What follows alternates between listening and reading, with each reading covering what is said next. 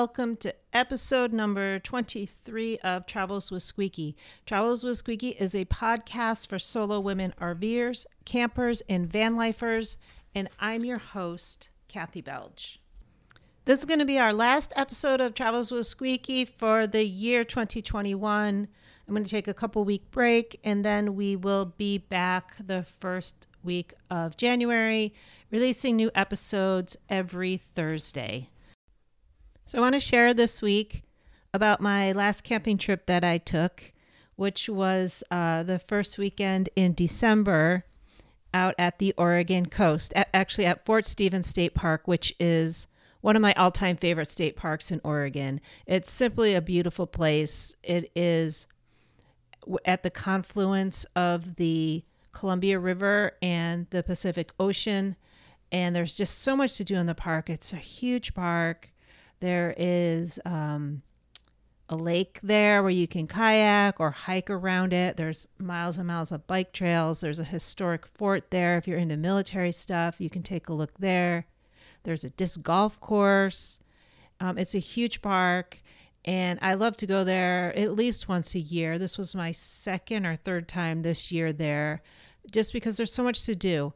So when my friends invited me to come meet them there to go clamming, I said 100%, I'm all on it. I love clams. I've never been clamming, and I love Fort Stevens. So it was a win-win-win all the way around. So it turns out the weekend that we were planning to go, and they planned it this way on purpose, was a king tide.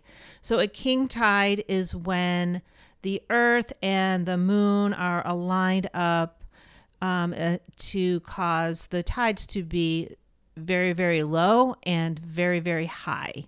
And so for clamming, a low tide is a really good thing. And this was a super low tide. So that's the reason we picked that weekend to go. Now, in order to go clamming in Oregon, you do need a license, and it was super easy for me to get. It's the Oregon Shellfish License. I just went online.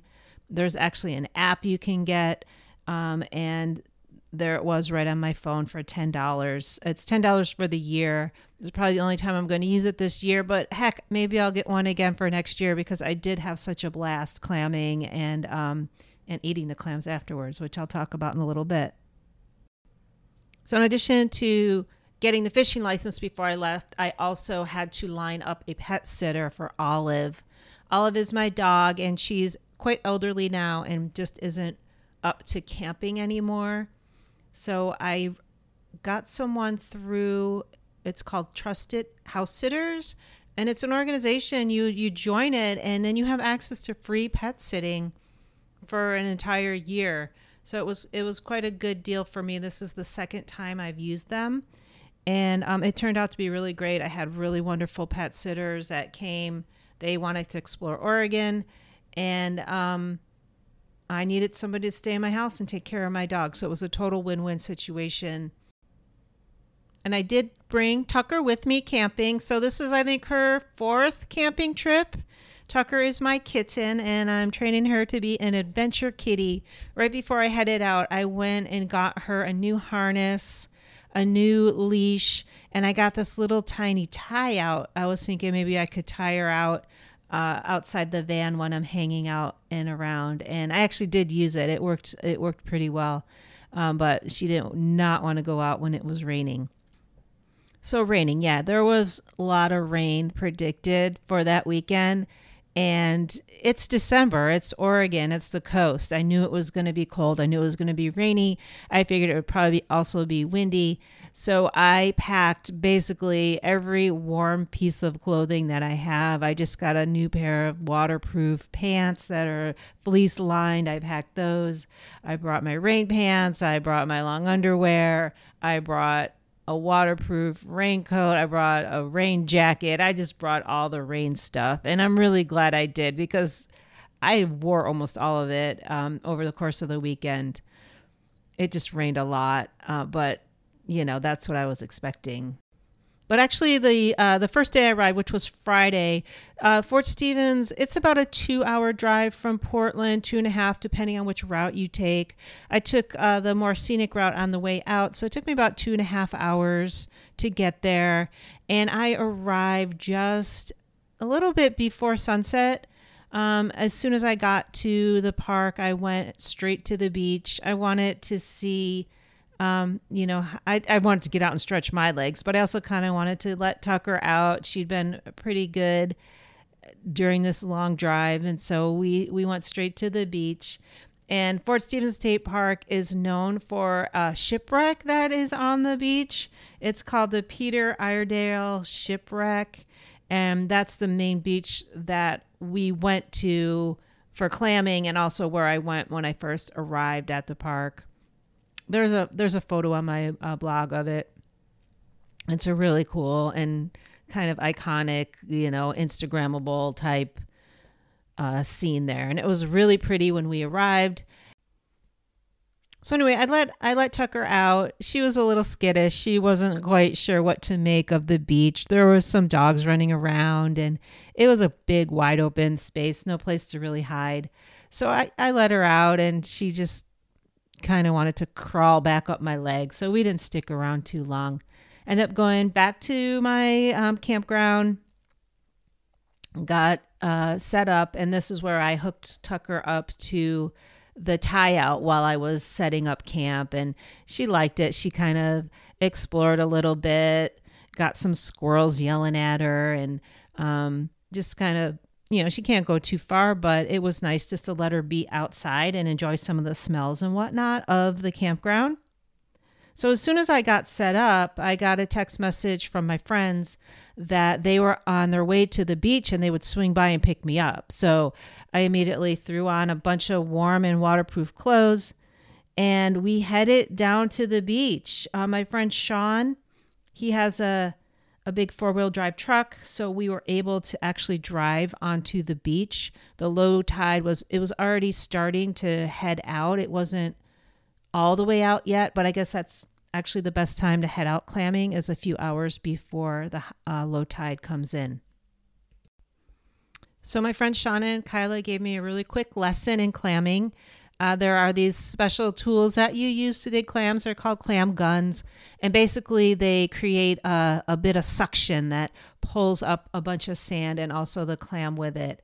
And what you do is you just look for these little quarter-sized divots that are in the sand, and you position your sand gun over it, and you push down and you pull back up.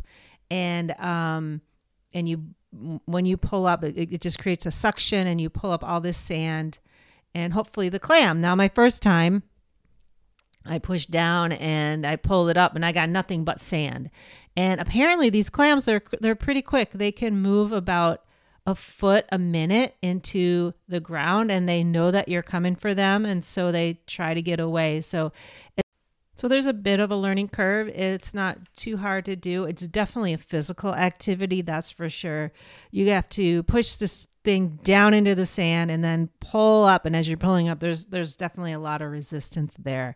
So you got to be a little bit speedy to outrun these clams. But the first one I pulled out, nothing came out, but my friend Kyle's like, go again. So I quickly plunged back down in the hole and pulled up and got my first clam. So it was pretty fast that I saw success, which of course made me want to keep going.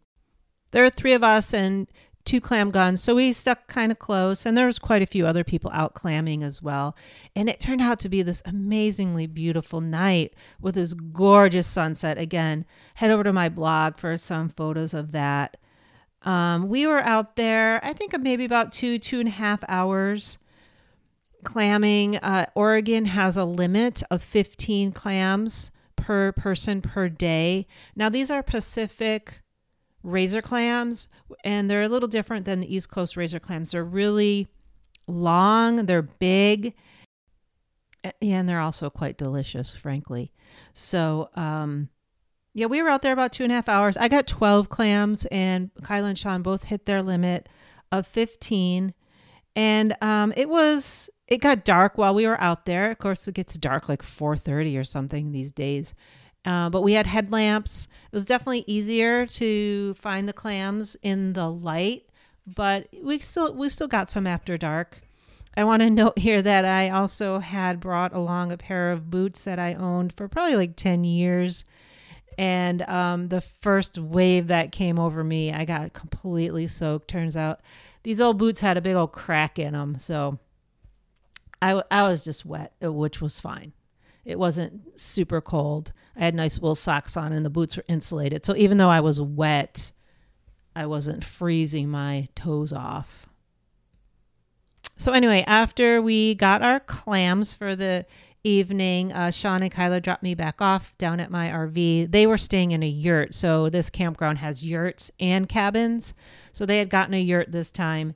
And after I ate and got warmed up, I headed over to their place where they're having a campfire. And they showed me how to clean the clams. So unlike clams that I was used to growing up on the East Coast, where you just throw them in boiling water and then you have delicious steamer clams, these you have to clean. And it's a little bit of a process. You have to throw them in boiling water. Well, first you have to wash all the sand off of them because there's a lot of sand.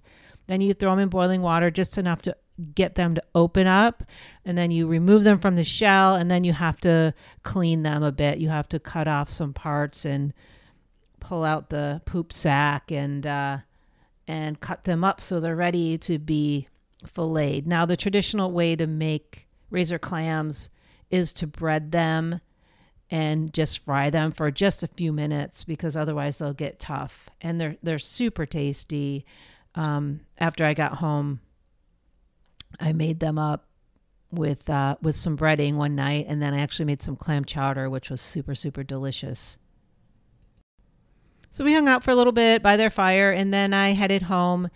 At some point in the night, it started to get windy and rainy, and the whole day Saturday was just like a traditional Pacific Coast storm. You know, things blowing around, lots and lots of sideways rain. I was in my van. I have a little hotspot that lets me connect to the internet.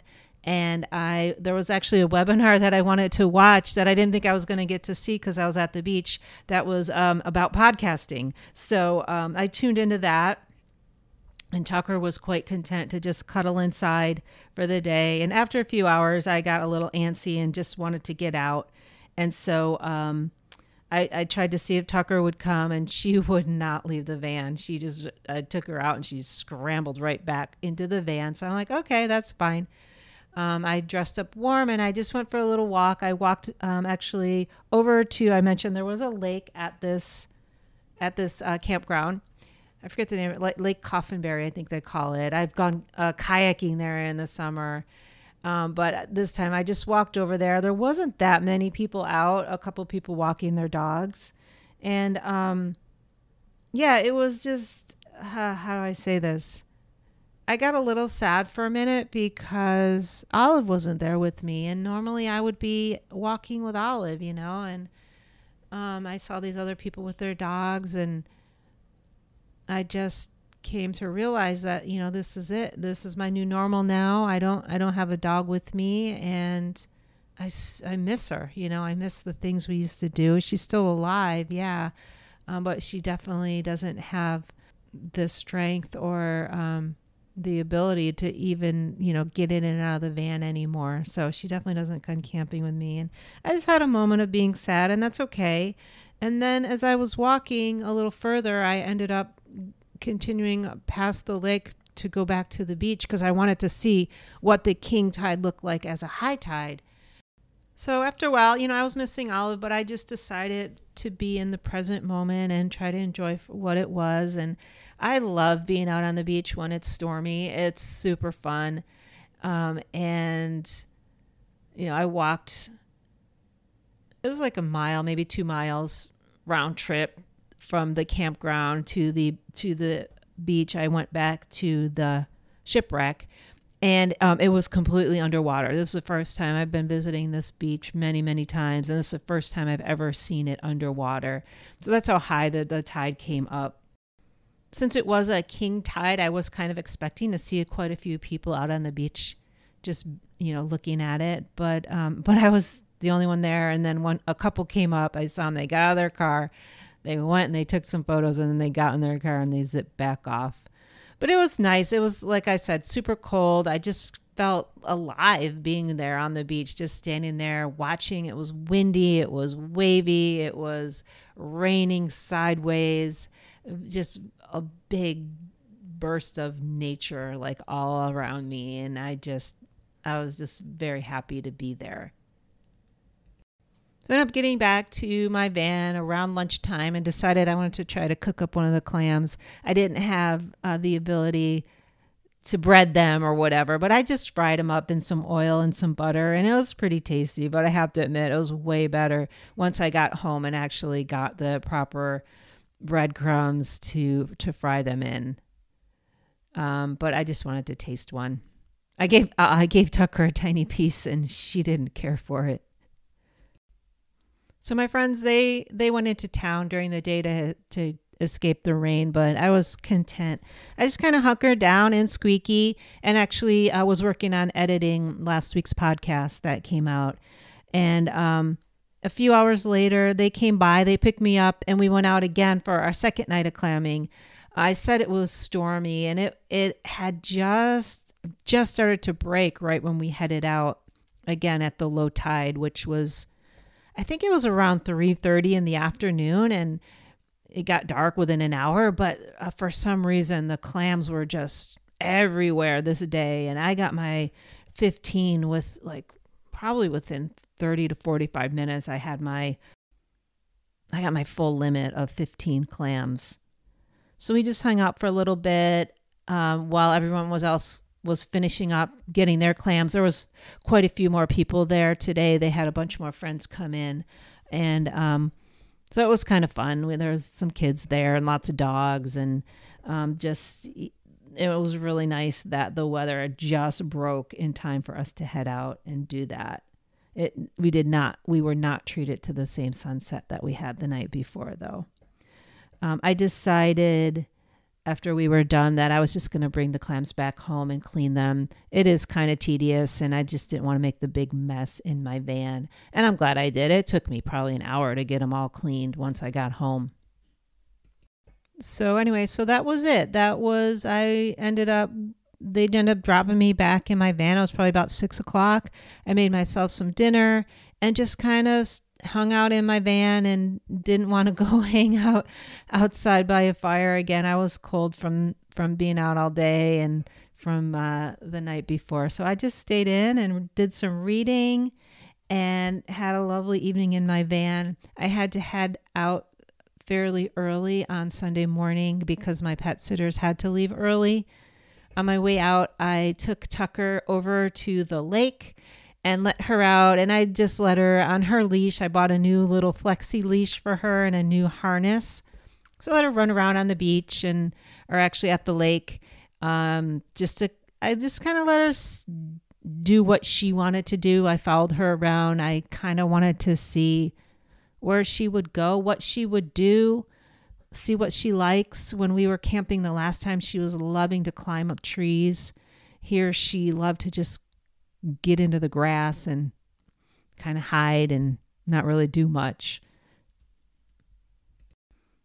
I don't know if she's going to be able to go on hikes on the leash or what.